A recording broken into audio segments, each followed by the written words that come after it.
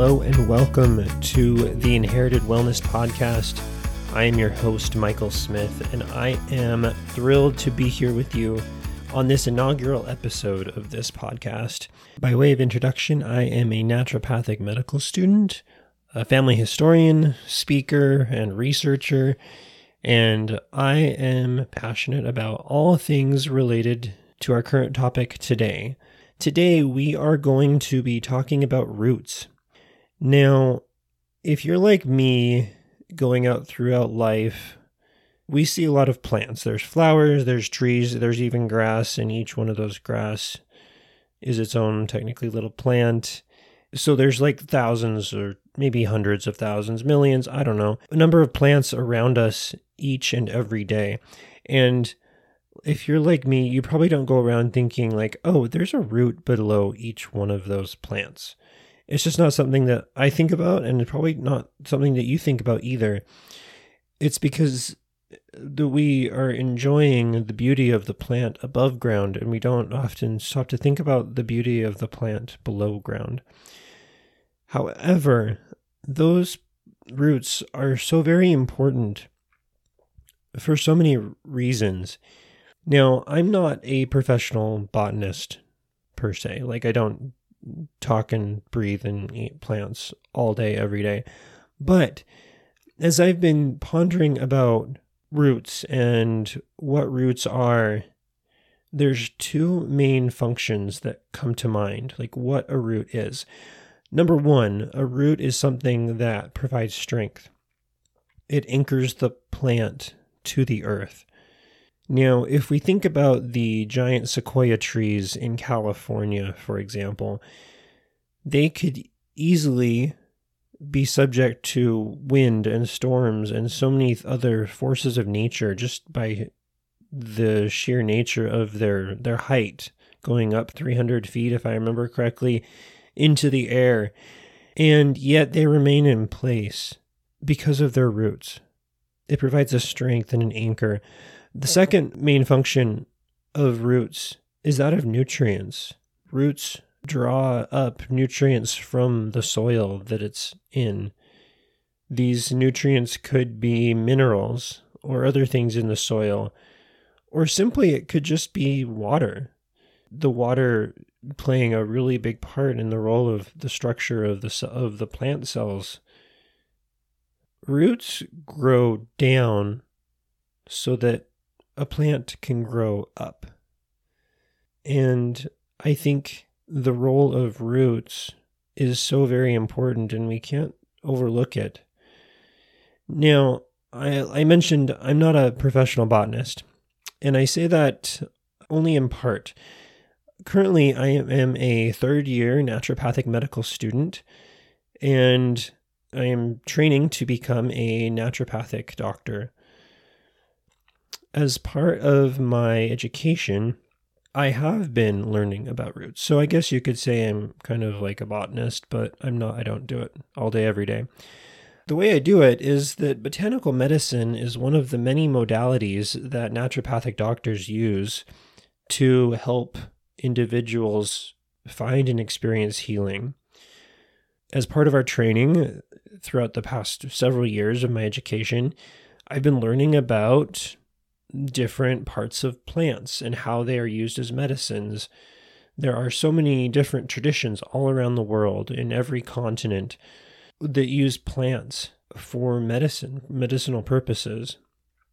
And so we study those medicinal purposes, the ethnobotany, the chemistry, the constituents in those plants, and their traditional uses and preparations, how like over hundreds and sometimes thousands of years, these plants have been used to support health and vitality and overcome the effects of disease. So in many ways, naturopathic doctors use roots literally. But more, I think, importantly and more generally, I believe that roots are like figuratively used and applied. For those who may be new to naturopathic medicine, there's a really great definition that I like as put forth by the American Association of Naturopathic Physicians. And that definition states, naturopathic medicine is a distinct primary care health profession, emphasizing prevention, treatment, and overall health through the use of therapeutic methods and substances that encourage individuals' inherent self-healing processes. The practice of naturopathic medicine includes modern and traditional, scientific, and empirical methods. Now, really, breaking that down, what does that mean? There's a distinct philosophy behind naturopathic medicine, and it is that philosophy that distinguishes naturopathic medicine from allopathic physicians, medical doctors, or MDs, or even osteopathic doctors or DOs. One of the main central features of that philosophy is the need to identify and treat the root cause. There are, in the naturopathic philosophy, 6 main principles upon which naturopathic medical doctors practice. I wanted to share those with you because I feel like that is an important foundation to understanding naturopathic medicine. The first of these principles is to do no harm, and that simply embraces the idea of minimizing pain, minimizing the harm, the side effects from treatments, and not suppressing symptoms as much as possible. The next principle is to utilize the healing power of nature, or in Latin, the vis medicatrix naturae. That principle recognizes that within each individual is a self-healing process that's completely natural, completely intrinsic to each one of us. The body is ordered and intelligent and knows how to fix itself. And that the goal is to support that inherent self-healing ability of the body. And ideally doing so with more natural-based approaches. The third principle is doctor as teacher, or in Latin, docere. Really focusing on teaching patients what's going on with their body. Real changes come as patients apply what they are instructed and taught. And the more someone knows about their health and what's going on in their body, the more they will be able to change. And that's what that idea embraces. The fourth principle is treat the whole person. So naturopathic medicine embraces all aspects of an individual's life. The physical, the mental, the emotional, genetics, environmental, social, and other factors. There's so much that goes into a person. And in order to treat the person, we need to treat all of them. And I really like that whole person mentality. The physical, the mental, the spiritual, and every other aspect of the individual. The fifth principle is that of prevention. Preventing disease as much as possible through identifying risk factors and other things, and building a foundation so that disease, for example, is not even welcome or wanted in the body because it's being maintained so well. And the last, as I mentioned initially, which is the focus of our conversation today, is identifying and treating the root cause. Instead of suppressing symptoms, the goal is to identify and look at really what is going on with the body at the most fundamental level. These principles are listed on the website of the American Association of Naturopathic Physicians, which I will link in the show notes so that you can dive into it a little bit further as you like. One example of going to the root cause that I thought about is, for example, heart disease. The root cause may be genetic. Maybe there's a genetic predisposition to heart disease that's passed down in a family. Maybe there's a congenital birth defect that's causing some abnormal heart pathology. Or maybe everything is structurally and physically healthy or normal or should be, but there's lifestyle factors involved, whether they be diet or lack of exercise, maybe excessive stress, trauma, or other things, exposures to pathogens, bacteria, viruses, environmental toxins. There are so many things that could lead to pathology, and we need to look at everything. And going to the root cause embraces the idea of looking at everything that is going on in a person and with a person in their lives. Switching gears a little bit, but not really. One of those root causes that I am so passionate about is that of family and family history. Now, when I speak of family history, I'm talking everything to do with that person and their upbringing, their parents, their grandparents, their ancestors, and the culmination of experiences over decades and perhaps centuries that led to that individual being the way they are. When we talk about family history and genealogy, there are some nuances between those two words. I'm going to use them interchangeably right now and primarily use the term family history, although genealogy could also be applied here as well. When someone thinks of genealogy, family history, we often default to the image of a pedigree chart. Now, if you haven't seen a pedigree chart, it is a way of depicting on one sheet of paper, usually about 4 generations of an individual, them and their parents, their grandparents, their great-grandparents, and so forth. And if you do an electronic or computerized version, you can open up a pedigree chart going back 6, 7, 8, multiple generations. The pedigree chart looks like a NCAA bracket, effectively, when looking at it for the March Madness Sweet Basketball Tournament. When we look at the pedigree charts, if you turn it vertically and have the main individual, or you, at the bottom, your parents above that, your grandparents above that, then it almost looks like a tree. And you're kind of at the trunk of the tree, and then your ancestors, living or deceased, comprise the branches. Now, if you flip that around 180, that looks more like a root system, where you're there, and it goes down and down and down, and building this root system. And when we often look at pedigree charts, the ancestors are often depicted at the top and the descendants of those ancestors at the bottom.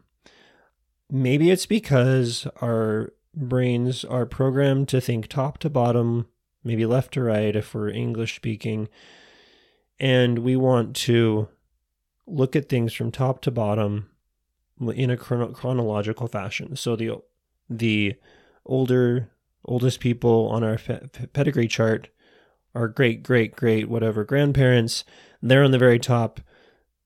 And then you go down, there's our grandparents, our parents, and then us. And then below that are our children, grandchildren, great-grandchildren, and so forth below that. Now, in looking at this in context of roots, I almost think that it's more effective to flip that chart upside down. In having our ancestors form the roots, and our descendants and progeny forming the branches. I like this idea because our ancestors really provide the roots for the new and rising generations to draw from. At the beginning of the podcast, we talked about the purpose of roots, and one of them is to draw those nutrients. As we are living, we draw nutrients, metaphorically speaking, from our ancestors. We draw from them strength, resilience, tenacity. Sometimes our talents and abilities, our gifts, come literally or figuratively, I would say more literally than not, from our ancestors.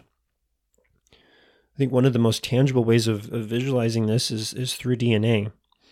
We each inherit the DNA from our parents. They inherited it from their parents, and so forth. So really, inside our DNA, in those 23 sets of chromosomes inside each cell of our body, we have parts of generations within us. The saying goes, the apple doesn't fall far from the tree.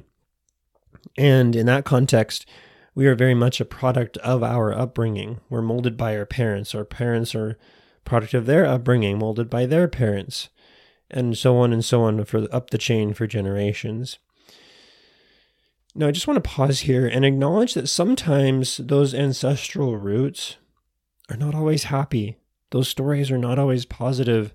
Those roots are not always healthy and strong like we want them to be. Pain and trauma and difficult, challenging experiences are real. This is something I'm fascinated by, and it embraces the idea of transgenerational epigenetic inheritance, how posterity feel the effects of negative experiences of our ancestors.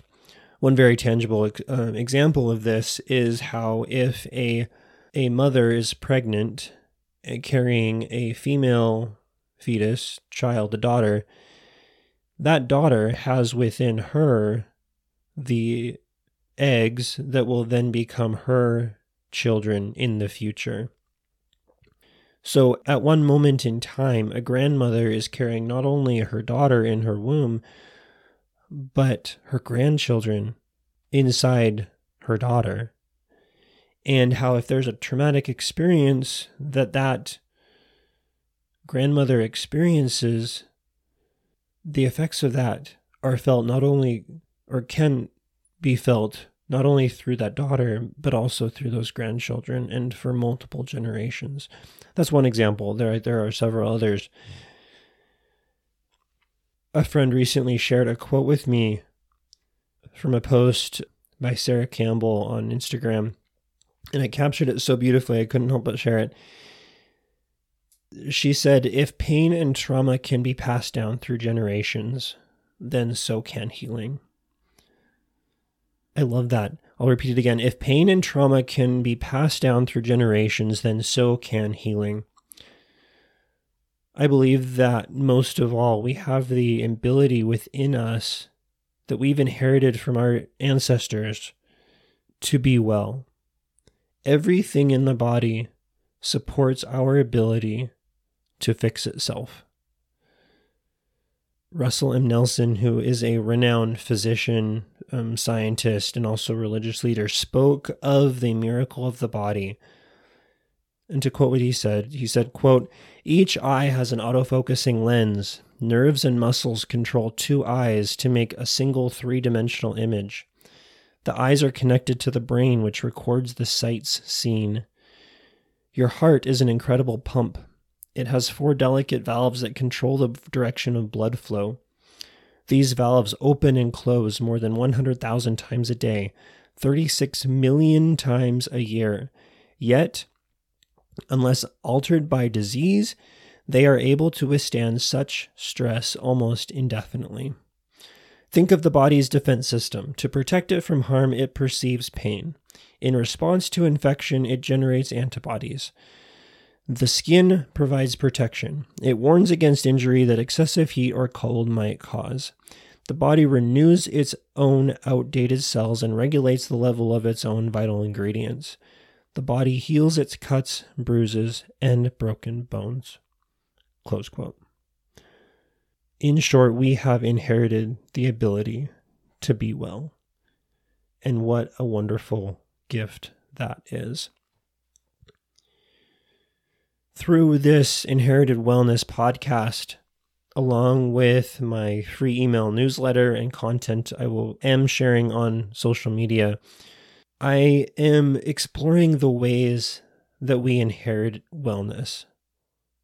I'm diving into what it means to go back to our roots, literally and figuratively, in context of health, in context of family history and genealogy. And I want to understand how those synergistically work together. I believe there's a synergy there. I believe that we are a product of our ancestors, of our families, and that as we work on finding healing in our lives, we can also help our families find healing as well. I am passionate about this intersection, so much so that I'm dedicating my career to this unique and innovative approach to healing and health. And I am so excited to be on this journey with you.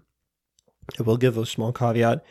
I am not a licensed medical provider, so as such, I cannot provide medical advice, and none of this, including this podcast or anything else I produce, should be taken as such. However, I hope it can be helpful for you in your journey in finding healing. Going back to roots, to close off, so many herbal medicines come from roots. If you look at the tea section in the grocery store, it's not hard for you to see the different types of plants that are used for healing or to support vitality, to support wellness, to help overcome disease. Some of the more prominent root medicines that I've thought of include ginger, turmeric, there's Oregon grape, licorice, and so much more.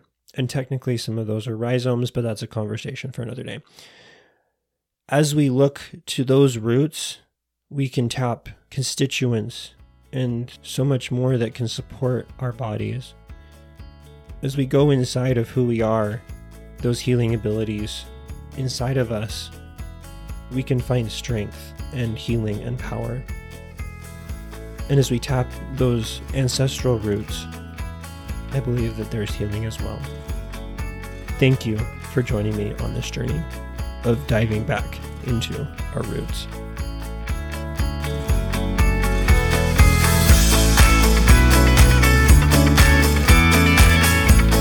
Thank you again for joining me today on this episode of the Inherited Wellness Podcast. If you enjoyed this, please consider subscribing to the Inherited Wellness newsletter, a newsletter with innovative thoughts, ideas, and information about how to go back to your roots. Sign up today at inherited-wellness.com. I look forward to having you join us next time. And until then, be well.